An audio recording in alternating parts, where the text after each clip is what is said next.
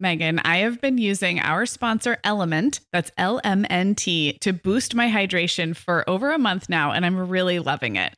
I'm just not very good at drinking plain water, and I love the taste when I pop one of these little packets. I like orange or grapefruit into a big bottle of water. It's kind of fruity and salty, and it just helps me hydrate better overall. Element is a zero-sugar electrolyte drink mix born from the growing body of research that shows the best health outcomes occur with higher sodium levels. Each little pack delivers a significant dose of electrolytes, but minus sugar, artificial colors, and other iffy ingredients. Element's flavors are so unique, like fruity watermelon salt and spicy sweet mango chili. And we're going to set our listeners up with a variety pack so you can find your favorite. Right. You can receive a free Element sample pack containing 8 flavors with any drink mix purchase when you purchase through our custom link, drinkelement.com/momhour. That's DRINKLMNT/momhour. This is available exclusively through our partnership and is available for both new and returning customers. And if you're an Element insider, you'll have first access to Element Sparkling, a bold can of sparkling electrolyte water. Again, it's drinklmnt.com/momhour. Hi, I'm Sarah. And I'm Megan. We're 2 moms with 8 kids between us, from little to grown. We're in different areas of the country and in different stages of life. But we both know that motherhood's a lot easier when real moms share tips and encouragement. And remind you that it's really all going to be okay. We're not experts. We're parents who've been there. We're not perfect. We're real. Welcome to the Mom Hour. Hey everyone, and welcome to episode 240 of the Mom Hour. I am Sarah Powers, here on a Monday with Megan Francis. Hey, Megan. What? Like, this has never happened before. We really don't change up our schedule very often. We are known to pop in unexpectedly with extra stuff, but a Tuesday is a Tuesday. It's never happened on a Monday, though. I don't think we've ever done anything unexpected on a Monday. It's just not how we're wired. Mondays are for coasting. That's true. Mondays are for prepping Tuesday's episode. Exactly. So if you are a longtime listener, you know that Tuesday is our day. But this year, Tuesday is Christmas Eve. That's tomorrow. And we don't ever really like to skip a holiday week, but we thought that if we showed up a day early, it gives those of you who are still wrapping and packing and traveling or cleaning up from the last week of school, which is what we're in right now as we record this. Absolutely. Yeah, a little more flexibility for when to listen. And you have this for you all Christmas week, whenever you want to listen. So happy Monday. Happy Monday. What are we talking about today? We are doing one of our favorite things, right? Yep. We're taking questions from listeners. We do this about quarterly? Yeah. And we back these up. So we do back-to-back episodes. Only this time we're going to throw us to another surprise wrench in the works. Yes. And we're going to slide in another Monday episode next week that is not a listener question episode. So it's going to go listener questions today. We're going to let you guys get through the holidays, and then we'll come back with listener questions the following. So like 2 weeks from tomorrow. Correct. Am I right about that? Mm-hmm. Okay. The only thing that you are not right about is next week it will be back to a Tuesday. Next Tuesday is New Year's Eve. So we'll have a short episode on New Year's Eve, a little something special from us. And then, yeah, as you said, the first regular Tuesday episode of 2020 will be another listener questions episode. Well, that's what you get, Sarah, for letting me pretend like I know any details around here. But yes, it's going to go Monday, details. Tuesday. You knew all the details. So we have 4 listener questions to get to today, and then 4 more coming up in a couple weeks. So we had a lot of fun with these. If you are curious how to send in a question, just check the show notes. We have several ways. We especially love hearing your voices. So in 2020, that can be a little goal of mine is to increase the number of voicemail questions we get. It's just so fun to hear your voices. So we have a couple of those, and we will get to the first one right after the break. Sarah, we both know this time of year can be crazy. So this is a great time to get ahead with no prep, no mess meals from our sponsor, Factor. I love how these meals are ready to eat and delivered right to your door. I mean, you can't beat that convenience, but most importantly, they're seriously delicious. Yeah, Megan, I agree. Our whole family was impressed with the quality and flavor of Factor meals we tried. And it turned out to be a great option for my teenagers when they got home late from a theater practice or came home from school super hungry. There's zero prepping, cooking, or cleaning up. Factor meals just need to be heated for about 2 minutes and they're ready to go. Yeah, and for any listeners with wellness goals this month, Factor has 6 menu preferences to support your lifestyle, whether you're trying to boost your protein, avoiding meat, or simply focusing on well-balanced meals. And you can pause or reschedule deliveries to fit your lifestyle. Make today the day you kickstart a new healthy routine. Head to factormeals.com/momhour50 and use code momhour50 to get 50% off your first box plus 20% off your next box. That's code momhour50 at factormeals.com/momhour50 to get 50% off your first box plus 20% off your next box while your subscription is active. Okay, Megan, like many of our listeners, I'm sure I've been doing some spring cleaning in my closet lately, and it always feels so good to get rid of clothes I'm not wearing, things that don't fit or that aren't my style anymore. But you know what I realized? All of my Vionic shoes are always in the keep pile. They just tick all the boxes. They're cute, comfy, high quality. They last forever. And I love growing my Vionic collection, especially with the latest styles from their Vionic Vitals collection. The Vionic Vitals collection offers daily wear styles designed for elegance, comfort, and versatility. We both love the Uptown loafer, which collapses flat, so it's perfect for travel. The Chardonnay heeled sandal, which I know you love, Sarah. The Walk 23 classic sneaker, which our team member Katie gets compliments on all the time. And the Willa slip-on flat, one of my favorites, which comes in 12 colors for any outfit. Yeah, I need to get the Willa slip-on flat. That's next on my list. Well, listeners, if you're ready to try the shoes we're always raving about, use code TheMomHour15 at checkout for 15% off your entire order at VionicShoes.com when you log into your account. That's one-time use only. Vionic Shoes, wearable well-being for your feet. Okay, so our first question came in from Missy over SpeakPipe, which is a great way to leave a voicemail for us.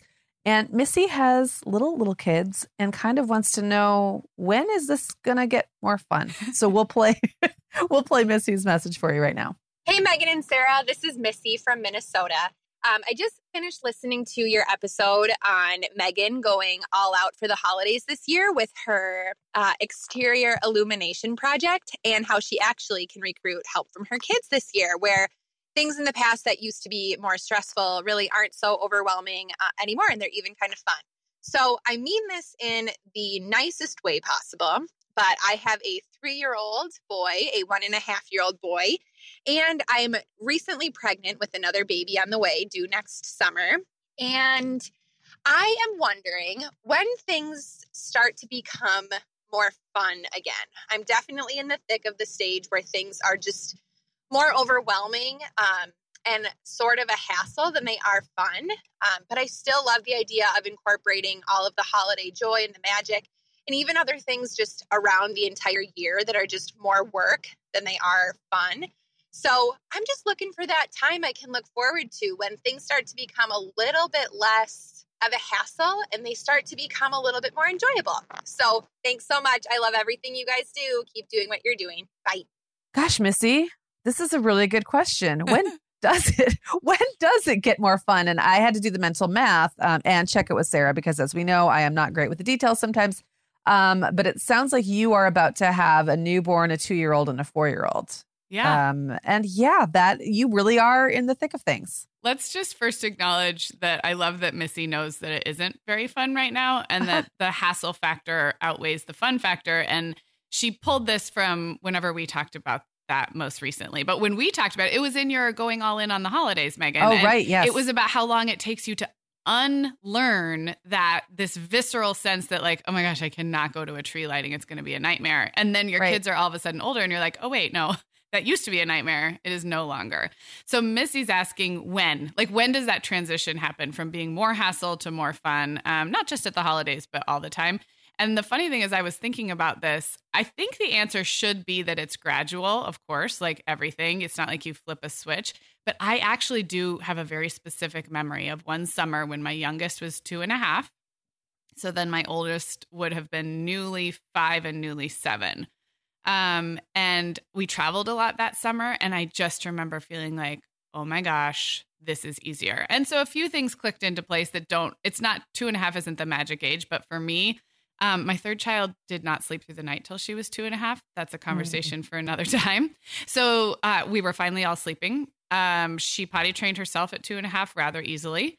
She didn't drop naps altogether, but they became a lot more flexible and kind of optional if we were traveling. And all those things seemed to happen at once. And so when you remove diapers, naps, and bad sleep, if you've been in the land of diapers, naps, and bad sleep for years and years and years, things just naturally get a whole lot more fun. Now, the other side of this is, of course, it's not like it was all miserable until that moment and all fun after that moment.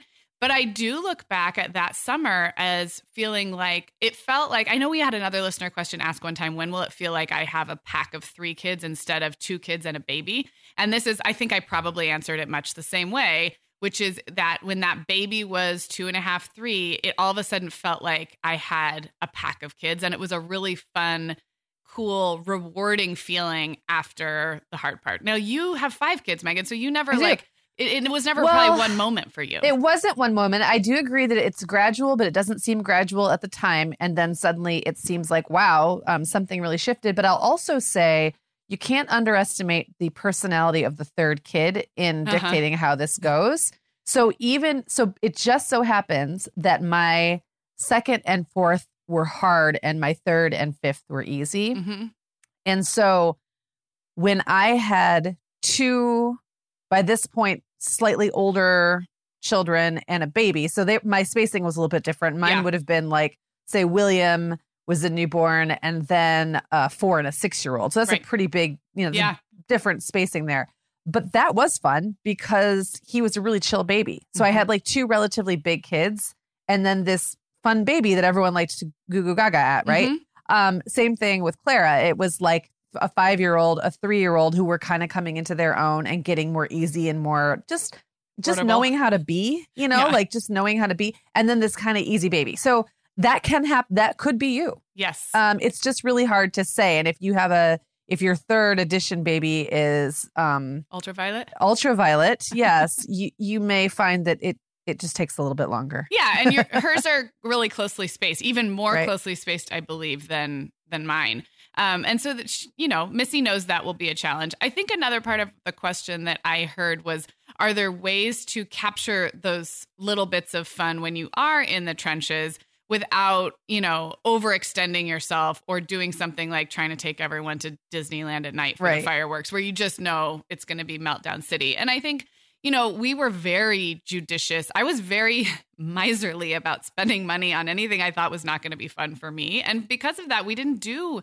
theme parks. We didn't do a lot of things because I have a low tolerance for stress and chaos. And so I feel like we did opt out of a lot, but we didn't opt out of everything. We were big into daytime activities as opposed to being out at night because it wasn't fun for me to be out past bedtime with a bunch of little kids. So we found our way. We did a lot of getting together with families of similar aged kids where they had the same kind of priorities, where it was going to be short, it was going to be easy, but we could still have fun. I know we're releasing this in the last part of the year, but I remember we would do a New Year's party that ended at 8:00 or something like that. So I do feel like we found our fun, and it was generally close to home, affordable, and during the day. And we just kind of had to like make it fun ourselves rather than trying to force ourselves into these like air quotes fun activities for families. I think a lot of times you get excited to participate in those things until you realize they're really for older kids. And there's time. When you have a 4, 6, and 8-year-old,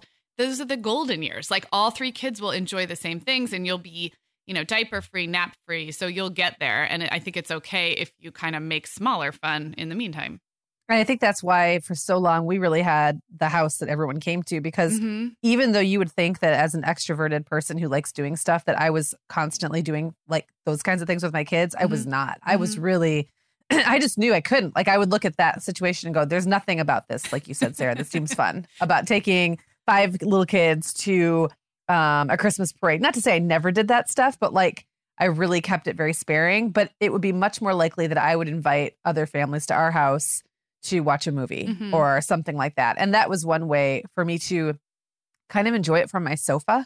Yeah. I just felt like it was more enjoyable to at least be in a comfortable space where if my kid flipped out, at least I was close to a bed or like their bed. It just was more controllable. Yeah. So that's kind of how I handled it. And there is time, like you said, for getting back out there. Yeah. And I think just to put a bow on it, I think one thing that increases the fun factor is that the kids themselves appreciate fun more as they get older. I think when we have tiny kids, we are trying to be like the fun, like the MC of fun. Like, this is fun, guys. Look at the lights. Look at the characters. And the cool thing about older kids is you don't have to do that. They have interests and they want to talk about them, and they have things they want to go do and go see. And you'll find yourselves having fun at things you didn't even like know were a thing, like a Pokemon convention but they start to have their own interests, and it's less on you to provide and manufacture those fun experiences. So, and on the flip side of that, when they're that little, there's no need for that. There's no need for those experiences for them to have fun, because they're having fun just like staring at the wall.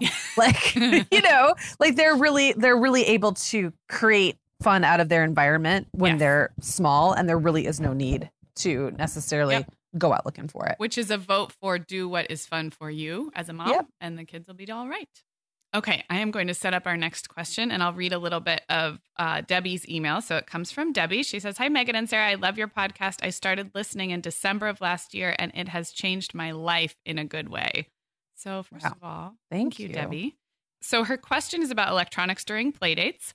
She says, "I have two sons, ages 8 and 10, and the issue is this. My older son has friends who have no limit on screen time, and a lot of his friendships are video game based. I see my younger son heading in a similar direction. So far, I've kept him off electronics completely and my older son to an hour during play dates. But at their friend's house, they can play unlimited.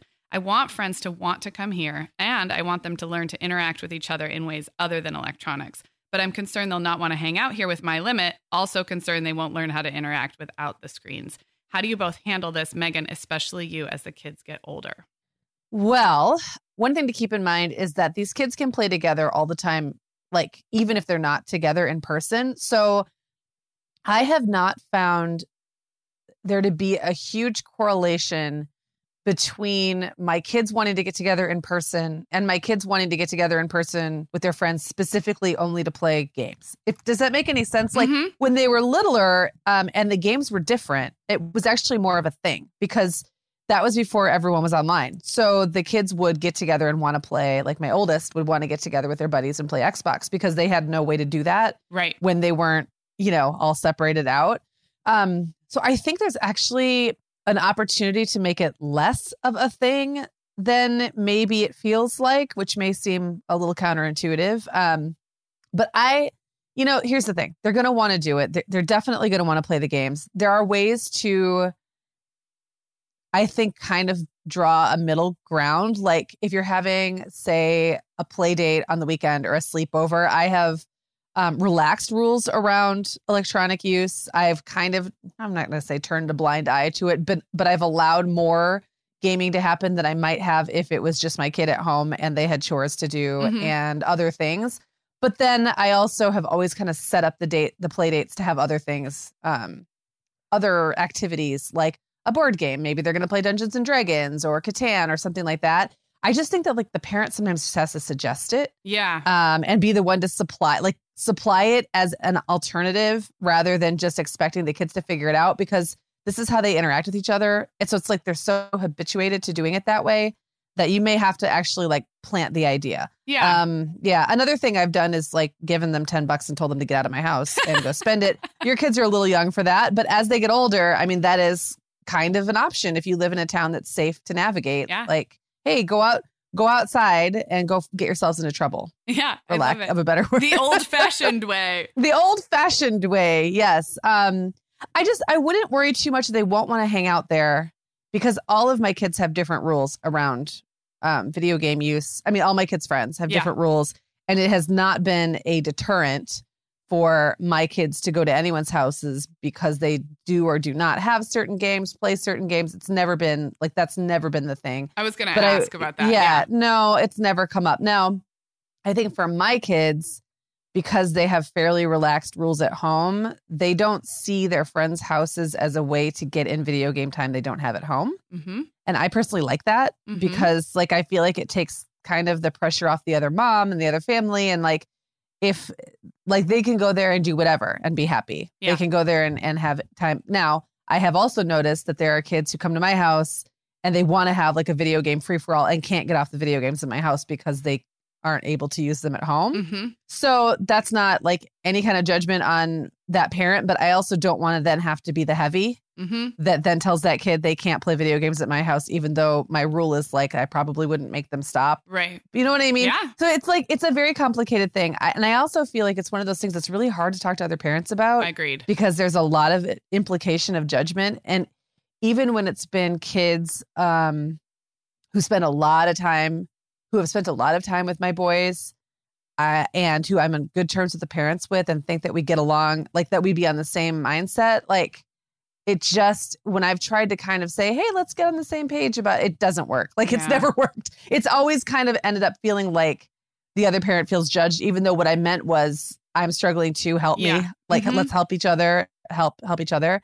And in the end, my kids spend the majority of their time at my house. So I'm not that concerned about what they do when they're at other people's houses. Like to me, if I would have said, like guys, let's play for an hour and then do something else, but they go to someone else's house and play for 3 hours, like that's not a hill I'm going to die on. So I don't know if this is like, I know when my oldest were the ages of your boys, Debbie, I probably was a little more worried about it than I am now that I've got a 14 and a 16 and a 20 and a 22.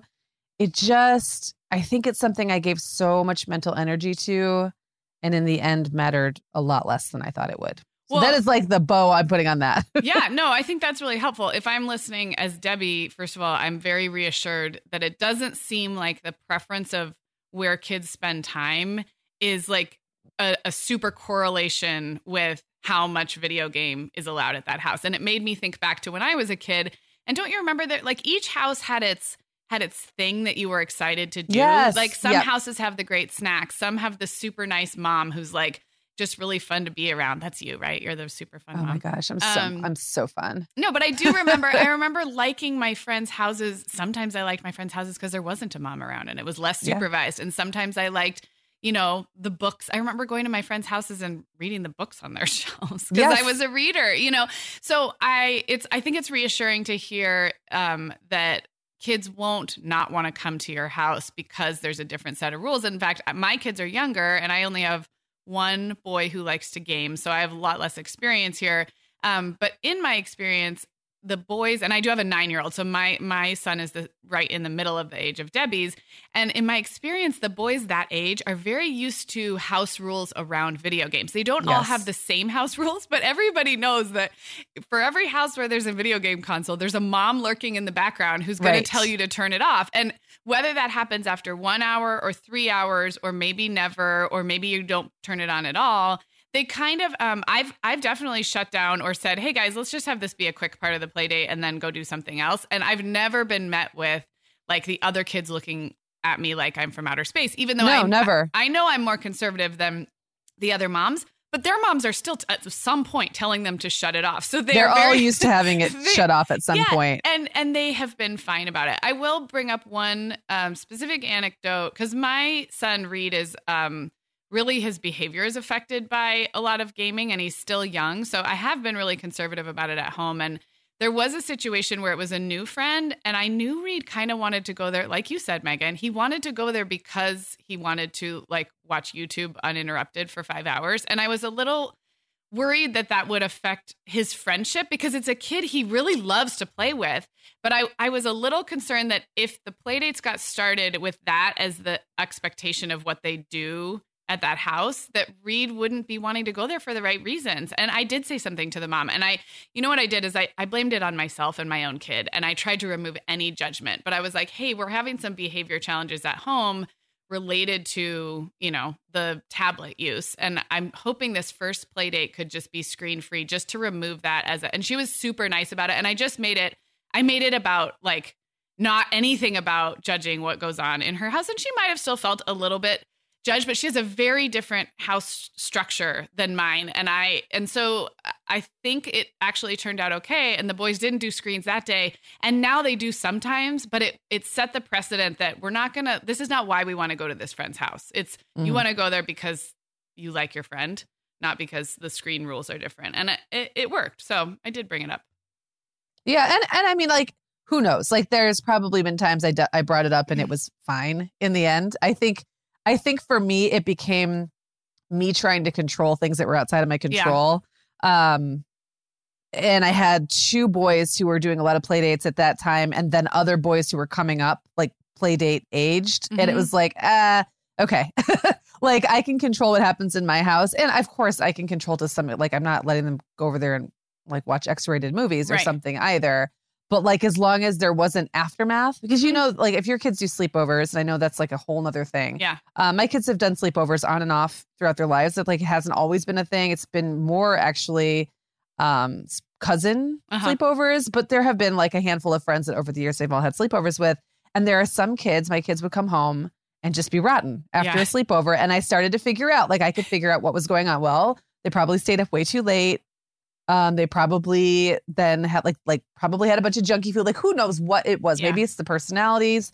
I don't know what it was, but this isn't cool. So they're just not going to spend the night there anymore. And so I let it usually play out as it would, and then would like retroactively change the circumstances if it didn't go well. Yeah. So that's just like another way to deal with it. And that actually reminded me of something Debbie said, that I love that she, first of all, it sounds like she's open to experimenting with this because she knows it's not a set it and forget it. And she's also trying something different with her 10-year-old than she is with her 8-year-old, which I really applaud her for that because first of all, I don't have 2 boys. It's a little different, but I do know what it's like to want to retrofit the same rule for 2 kids who are closely spaced, but it's not always the right thing. So I love that she's saying, you know, the 10-year-old does get some more flexibility. He has more friendships. He's gaming online. The 8-year-old's not ready for that, and we're limiting it. And I just want to acknowledge that that's not easy to do, but it's often really helpful for the kids. And I'm guilty sometimes of being like, well, let's just apply the same rule to everyone because it's easier on me. I think all parents are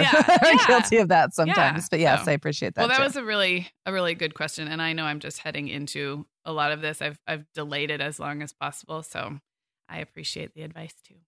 We are welcoming back Ritual as a sponsor today. Megan, we both try to make healthy choices, but you know, sometimes it's tricky to sort through fact and fiction when it comes to supplements and vitamins to figure out just what they're doing for us. That's why I'm glad Ritual keeps studying their products and sharing the results, especially as it relates to women, since women are the focus of all Ritual's products, including the Essential for Women 18 Plus multivitamin.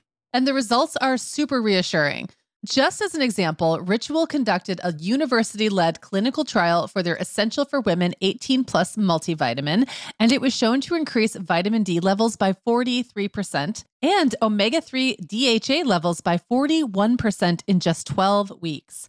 Ritual's Essential for Women 18 Plus multivitamin is made with high-quality and traceable key nutrients in clean, bioavailable forms with 9 key nutrients in 2 capsules per day. Plus, they are leading the industry when it comes to sustainability. They use lower carbon packaging and prioritize sustainably sourced ingredients. That kind of thoughtfulness really matters to me. No more shady business. Ritual's Essential for Women 18 Plus is a multivitamin you can actually trust. Get 25% off your first month at ritual.com/themomhour. Start Ritual or add the Essential for Women 18 Plus to your subscription today. That's ritual.com/themomhour for 25% off. Sarah, you and I talk a lot about what a great bonding experience it can be when families explore hobbies together. And that makes me think of our sponsor, Carnegie Hall Kids. Carnegie Hall Kids is a free website for kids ages 5 through 12 to learn about music through fun games and quizzes. And they have so many online resources that can help facilitate music education as a family. So if music and culture are a value in your family, I think this is such an easy way to explore that. Yeah, before we started working with Carnegie Hall Kids, I knew about Carnegie Hall because of all the famous artists who have performed there over the last, 100 years or so.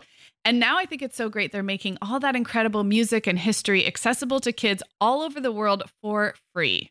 Yeah, and with summer break around the corner, moms are always looking for some guilt-free screen options to offer their bored kids. I would suggest Carnegie Hall Kids' interactive musical explorers around the world map. It teaches kids different musical traditions like Vietnamese folk, cumbia from Colombia, bluegrass and jazz from the US, and a lot more. Yeah, that map is really fun. Well, listeners, whether you're looking for music education you can do as a family or for your kids to explore independently, start the musical journey early and go to kids.carnegiehall.org to check out fun, child-friendly games and quizzes. Okay, we're back with a question from Victoria. It says, "Hey, Sarah and Megan, I'm curious to know if you two have ever talked about dealing with disappointment as a mom and your expectations don't match with how things go down. I'm a new mom, and while I didn't have anything particularly big planned for my girls' first Halloween, I found myself disappointed that night when I put them to bed that it wasn't more of a big day. While I know this particular holiday will get more exciting as they get older, it got me thinking about how to approach things like this with a more realistic approach as we carry along." So, Sarah, I'm thinking this is probably something you're more likely to have dealt with over the years. I definitely think that expectations equaling reality equals happiness. Yes. And when there's like the not equal sign between expectations and reality, that equals disappointment or feeling like you fell down in the job. I have not had that particular feeling around things like celebrating a holiday with babies, but have you? I think in the very, very early days, maybe, but I think today's new moms are subjected to a lot more expectations, mind bending via Yes, the that's true. Instagram. Like, So it's not even about not making the day big for her girls, but not making something big to record for posterity. Or it's almost like the expectations get skewed by what we're told to expect. And the other thing about holidays is like, they're also a normal day where you have to put your kid down for a nap and you have to feed them and you have to sweep the floor. And I do think that takes an adjustment in new motherhood. I think the expectations right sizing happened fairly quickly for me, which goes back to the very first question we answered about fun and how I just dialed all the expectations of fun way back for a few years. But I do think that this is pretty common in early motherhood. But what about disappointment as a mom in general? Because I think this is something you've talked about, Megan, about just managing feelings of things not going the way you wanted, or even your motherhood life not looking the way you thought it would. I mean, those are real feelings. And sometimes I think what's really going on, like disappointment, for me, it would have been more that I was not because I thought, oh my gosh, my baby is going to look back on this Halloween and think it stunk because the baby's not going to remember that Halloween. For me, it would have been more like I was disappointed with myself for not being able to pull it all off or for not planning ahead. Like, one of the things that I think has been not mind blowing, but really life changing for me as a mom was when I decided to lean in on not doing things. And we've talked about this a million times, but deciding not to do is very different than feeling like you wanted to and you didn't get around to it. If you can make something the story of who you are as a mom or the decision you made because it fits your values or whatever it is, like something about taking that active role, I think has helped me not feel disappointed when I'm not the mom, maybe like in my fantasy, I thought I would be, because I've made a choice not to do that thing. Yeah.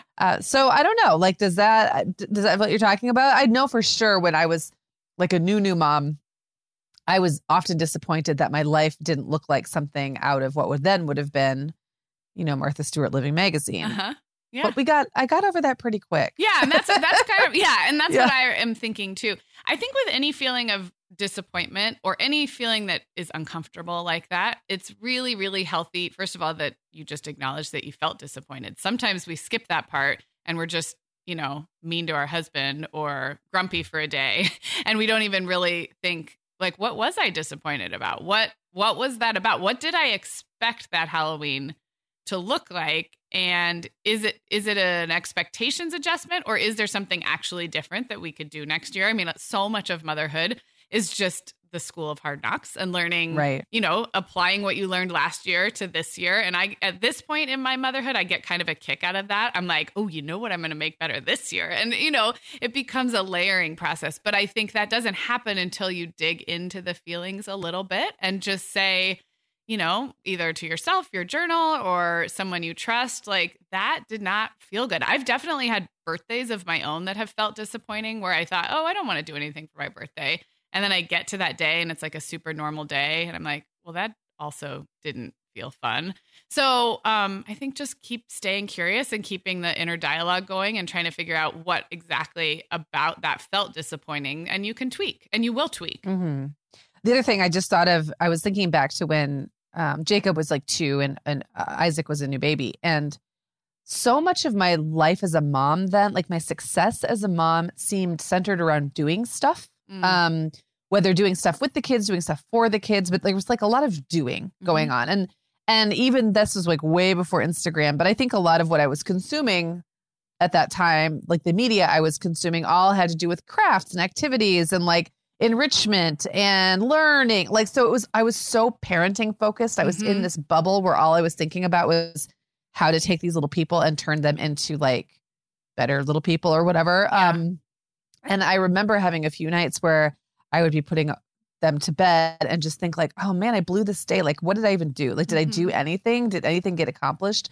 Did I plant anything in their brains? Did I enrich them? Yeah. And I think what helped me then, and now what helps me all the time, I do this, I think just as a reflexive practice, is look back and think what you did do that day. It's usually more than you think. It's maybe it wasn't anything mind blowing, but when you really go back and tally like all the things that happened during a day or a week or a season, it's almost always to me a pleasant surprise. Yeah, I love that. I love that a lot. Well, Victoria, hopefully you are enjoying the holidays and adjusting those expectations. And I do think it does get better, get easier. Okay, I'm going to take us to our final question today, and I'm going to read it here. This comes from April, and she also has a very nice compliment for us, so I'm going to read that as well. She says, I love listening to you during my 1+ hour commute each way in Portland. I compare all other podcasts to yours on if it's well hosted, the right speed, women that help me grow, etc. And many, many don't make the cut. Okay, when she says the right speed, do you think I she was means... just thinking, I think that means we maybe talk, I don't know. I don't know if she pacing? Means literal verbal pacing, like the speed that we speak at, or something a little bit more metaphorical. I don't know, but we are the right speed. It might mean like how we bounce from like one thing to the next. Right. The pacing. We both talk too fast. I know that for sure. And if you are out there listening to us on 1.25 or 1.5 speed, we know you're out there. We think you're crazy because we talk fast enough as it is. Yeah. Okay, continuing on with April's actual question. She said, your recent podcast on making adult conversations, Sarah mentioned she had found media sources that kept her informed of the world we live in. I haven't tried very hard, but the little I have to find apps or websites that supposedly filter the content I'm interested in just don't fit what I'm looking for. I still find myself very anxious when hit with the news media around me, causing me to retreat into my small bubble and to be intentionally uninformed. I was wondering if you could share what media sources, apps, websites, blogs you've found to stay informed of the world around us, but in a less anxiety-creating way. So this question came for me, and we did talk about that in the episode about making adult conversation. I feel like we've touched on it a handful of other times as well. It's a real thing. It is. Well, and can I say one thing before you, because I know you have some real actual sources that you use, and I'm a little more haphazard or scattershot. But one thing I have found is, I mean, this is so obvious, but like Facebook is like the anti. Like whatever you do, if you just remove that or way cut down, it helps, because then I think you're just getting kind of a skewed version of what the facts are anyway. So it's not like I guess my only point is, if you feel like you don't have time to delve into more meaty sources and you think, well, I'll just get on social media and that will kind of do the job for me, I think you're actually doing worse. Yes. Well, I'm going to take that a step further, because my first tip, and this is for me, this is what works for me, is actually not to consume any screen-based news media. So what I mean by that is I choose audio or a physical newspaper sometimes, but mostly I choose audio. And here's why it feels less anxiety producing for me. When I'm on a screen, even if I go to the NewYorkTimes.com or CNN.com or one of the apps, and even if it's a news media source that I trust, when you are clicking and scrolling, you are, all of these have other links in there, other things that pop up that will lead you. So it's very easy. They would like you to stay there, right? They'd like you to stay in the consumption mode as long as possible. And so even what you may consider to be high quality sources, their websites are designed to keep you there as long as possible. And the keeping you there as long as possible is not meant to be a Zen experience. It is meant to be compelling and sensationalized. And so I think almost anything I consume on a screen, especially if it's the phone in my hand, maybe I'd read a longer form article on my computer or something. But so for that reason, I am almost all audio. And so the specific resources that I have is I listen to NPR's Up First as a daily news podcast. And what I find is if my head is not in the right headspace, I actually just zone out. It's almost like my brain can protect me from like too much I just kind of find myself not listening. Now, that's not a great way to stay super informed, but I do think it prevents that like, oh my gosh, I got to hear the next one. Another resource I've been leaning on lately is the NPR One app, which is different from a podcast. The podcasts show up in your feed. Obviously, you all know how to listen to a podcast. The NPR One app serves up short bits of audio in a curated way, almost like Pandora would serve you up songs. And so when you open up the app, it says, would you like to start with the latest? And I always click yes. And it'll play the top of the hour newscast, which again is audio, and it's only like 5 to 8 minutes. And then it will start cycling through bits of audio that it thinks I will like. And it's a really great mix. Sometimes it's human interest. Sometimes it's international news. Sometimes it's a little fun and fluffy. And then you can, just like Pandora or anything else, you can thumbs up or swipe and it will start to learn what you like. And I really like having that on because it isn't just the breaking news. It's often something, and they'll also pull from your local NPR station. So like for me, it'll be some deep dive into something that's happening in Los Angeles at the city level. And I'm like, ooh, that's really interesting. I never would have known that. So that's been a really good one for me lately. Another thing, I know people swear by, so Sarah Stewart Holland is our friend who hosts Pantsuit Politics.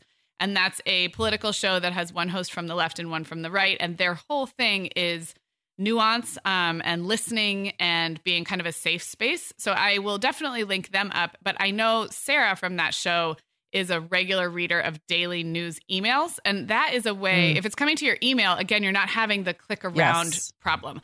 And I know there's a lot of the skim, and there's several daily news roundups where it can be short, quick, and you can be informed without spiraling. So I don't do that, but I think that's a great strategy. And then the last one was I still get the Sunday paper. And I do really like settling in with a long form actual newspaper article in my hands once a week or so. And I find that if it's a more complex topic that I want to be better educated about, there's something about holding that in my hand that keeps my focus longer than being on a screen or even listening. So that might be something international, or it might be something that like local here to the state of California. And I find myself drawn to the physical newspaper. So that's where I am. Now, I have a question for you. Have you ever used a reader inside of like a tablet? So like, I know that Kindles, you can read the paper on a Kindle. I think I've never done it. What I have is I've used Instapaper. Or iPad. Instapaper. Okay. And Instapaper is great because it saves. So anytime throughout the week that you come across an article you want to read that you have either on your phone or your computer, anywhere, you click the little Instapaper applet that you've installed and it'll save it. And then when you open up Instapaper, it looks like there's no ads. It's all scaled down. It looks really nice and pretty, like a Kindle or something. And you can read the articles you've saved that week. So you're curating your own magazine kind of newspaper. I sometimes get out of the habit of using Instapaper, and I don't know why. I think it's because I like the idea of saving the articles, and then I don't have it built into my routine to read them. For a while, I was reading our podcast industry news that way because, we get a couple of really interesting email newsletters, and then we both find that we don't read them because they come to our inbox where we're dealing with 25 million other things. So I was trying to find a way to set that aside for longer reading, and I can't say I was totally successful, but I do like Instapaper, and I'll link that one up too. Okay, that's good. And because I wondered if that would then take out the linking and things in your face issue. I do get the New York Times. They send out a briefing. Now, I think this is new. I don't remember always getting this automatic sort of sum up in my email, and suddenly I'm getting it, or maybe now it's just catching my eye for whatever reason. There are still links, so you do have to be kind of careful because it's easy to. But because it's in your email, I don't feel like it's just a different experience. I don't really want to click the links because I don't want to go out of my inbox, right? Yeah. So it gives me just enough news that when I want to read that, I like it. And I guess my only other question for you about having a Sunday paper, and this is something I've struggled with, is there's just so much in it. Mm-hmm. And I would feel really guilty about recycling, like reading one article and recycling the rest. I guess that's So like, it's going to be printed anyway. Here's how I've justified that, because Okay. I have waste guilt. I really don't like throwing Mhm. things away that I don't use. But first of all, it pays for my online subscription to the LA Times, and it comes. So it's sort of like I'm paying for one Sunday paper that includes my full week's subscription to the digital version. And like you said, it's going to be printed anyway. I do try to keep a paper for a week, and I keep it out on the coffee table, and the kids will read the comics or will use it to cover the table for a craft or something like that. One thing I do, and this doesn't help with waste, it just helps with the aesthetic of waste, is I always pull it out of the bag and I go through and I remove all the ads and stuff I don't want. And I put the sections in alphabetical order, and it looks really nice on the table. And even if we don't consume a whole lot of it, this is a complete justification. I've just justified that I do consume a lot, and I appreciate the LA Times reporting, and I consume a lot of it digitally. So the physical paper just feels like one part of that package that I'm paying for, and I'm supporting journalism. That's kind of like, Yeah. But yeah, it's paper that I don't always read. So that you got a point there. Well, and if you live in a place where, like, I'm in a place where I'm nearish to like 2 or 3 mid-sized cities, and then one big city is a little further away. And then, I for a while was getting the New York Times Sunday paper. That was way too much. Yeah. Like, there was so much in it, and it would make it really difficult to go through. So I've thought about going and saying, well, what's the nearest metropolitan area where I could get good news and maybe access. I really love reading the arts and culture section. Me too. But I can actually act on it, like, because I'm not going to fly to New York to go see, like, Right. Every show they write up. It's fun to look at and like fantasize about, but it's really not relevant to my life in that way. But if I did something closer, it would be thinner. Yes, Sure. it would be thinner. So one thing we have, and probably the Tribune wouldn't do this for you, but maybe some of the other Michigan cities would. So in our LA Times, and LA is about an hour and a half from me, so it's not my immediate area, but I could go there to see a play or whatever.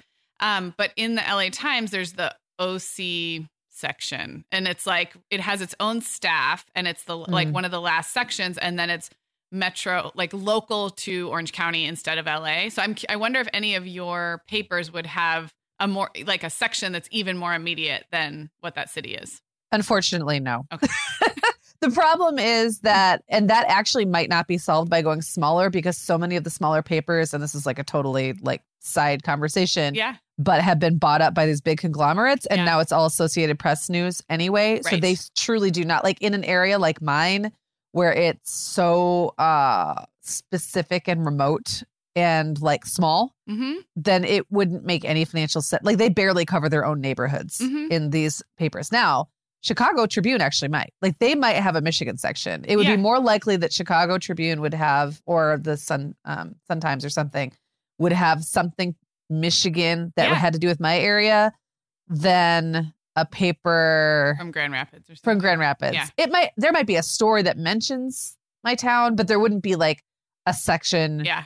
with staff. It's just like the media here is really weird. It's Right. very like everyone, it's very, what's the word I'm looking for? Like territorial. Like Uh-huh. everyone's kind of in their own little territories. So, but I mean, I wish they did. That would be great. But even something like South Bend, that's 45 minutes away. That is relevant to Yeah. me. Like, I would go there Yeah. to see something, or like that news is kind of our news in a Mhm. weird way. So yeah, so that's a good idea. I should do that. Well, I feel like we got a little bit off track with April's question, but hopefully, I almost feel like there's two different pieces of this. One is removing the anxiety, which is, I think, what I spoke to. Like, those are the ways that I buffer myself from falling down news rabbit holes that don't feel good to me. And I think the other part of our question is actually staying informed on world events. And I don't think I'm perfect at that. Like, I think No. I could always be better about staying informed, but I think the two are related. So until you create a media diet that feels healthy to you, I don't even think you'll want to learn more about the world around you. Does that make sense? So Yeah. It's almost about like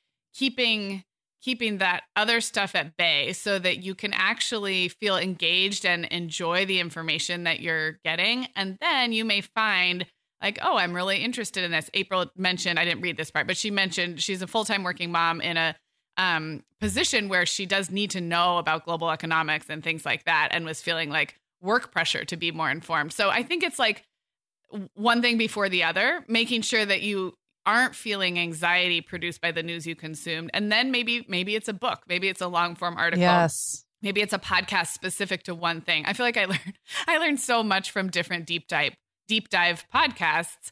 But it almost feels like entertainment, not news, because I'm going down one specific rabbit hole. So well, and we've mentioned this before, and I think it just bears repeating that it's impossible to know everything. Mm-hmm. And we can all go through phases where it feels more manageable to really focus on local news or to focus on something that's not exactly like news at all, right? But some other kind of information. And if what April really needs is to keep in touch with, or to keep kind of tabs on world economics, I mean, there's two things happening here. Like there's the structure of the world and the economics that take place within it, which you could read a book that's 10 years old and they're still going to be relevant in a lot of ways. And then there's like the stuff that's happening every day that affect that, right? Those systems. And like, those are two different things, but she can't probably know everything about all of it. Right. Yep. So, and it's that's not okay. worth taking it in if it's part of the machine that's producing anxiety, which is, I think, what she was kind of getting at. So I say, find the consumption like diet that works for you, and then figure out how to bring in those specific areas that you want to learn more about. So, all right. Well, that was really fun. I don't know that we solved anything today, but we surely did discuss it. We tried our best. We tried our best. Okay, everyone, we hope you've enjoyed this episode. And as a reminder, you can submit a question to us and we may feature it on the show. We especially love to hear your voice. So check the show notes and you'll find out more about how to send in a voicemail question. Yes, we love it. And we hope you guys will keep sending those in. Well, Merry Christmas this week to those who celebrate. Happy Hanukkah to those celebrating Hanukkah this week. Again, we will be back with you on Tuesday. That'll be New Year's Eve, and we'll have an episode for you then. And yeah, have a wonderful week, everyone. We'll talk to you then. Guess what, Megan? Over 10,000 teens are already using our sponsor, Erica, to help them unplug. That is amazing. Erica, that's Erica with a K, is the social media health app for teens that gives them the tools to unplug whenever they need to for improved health, study focus, sleep, and daily balance. It's so cool how this works to hide distracting apps from your phone at the touch of a button, keeping them out of sight and out of mind without deleting your data. Yeah, teens really get that social media comes with risks, including addiction, and Erica helps them build healthy habits and self-regulation that will benefit them their whole lives. Tell your teens about Erica and save 20% on the Erica family plan with promo code TheMomHour. Go to erica.app and search for plans. That's Erica with a K, ERIKA.app, and use code TheMomHour to save 20%. The Mom Hour is brought to you by partners like Chatbooks. Chatbooks makes it beyond easy to create beautiful photo books by importing your digital photos from anywhere. Instagram, Facebook, Google Photos, or directly from your phone. The books come in a variety of sizes with beautiful cover options and binding styles to choose from, and they start at just $15. Plus, we have a great deal just for our listeners. Use code TheMomHour20 to save 20% off your purchase. Just download the Chatbooks app and use code TheMomHour20 to save 20%.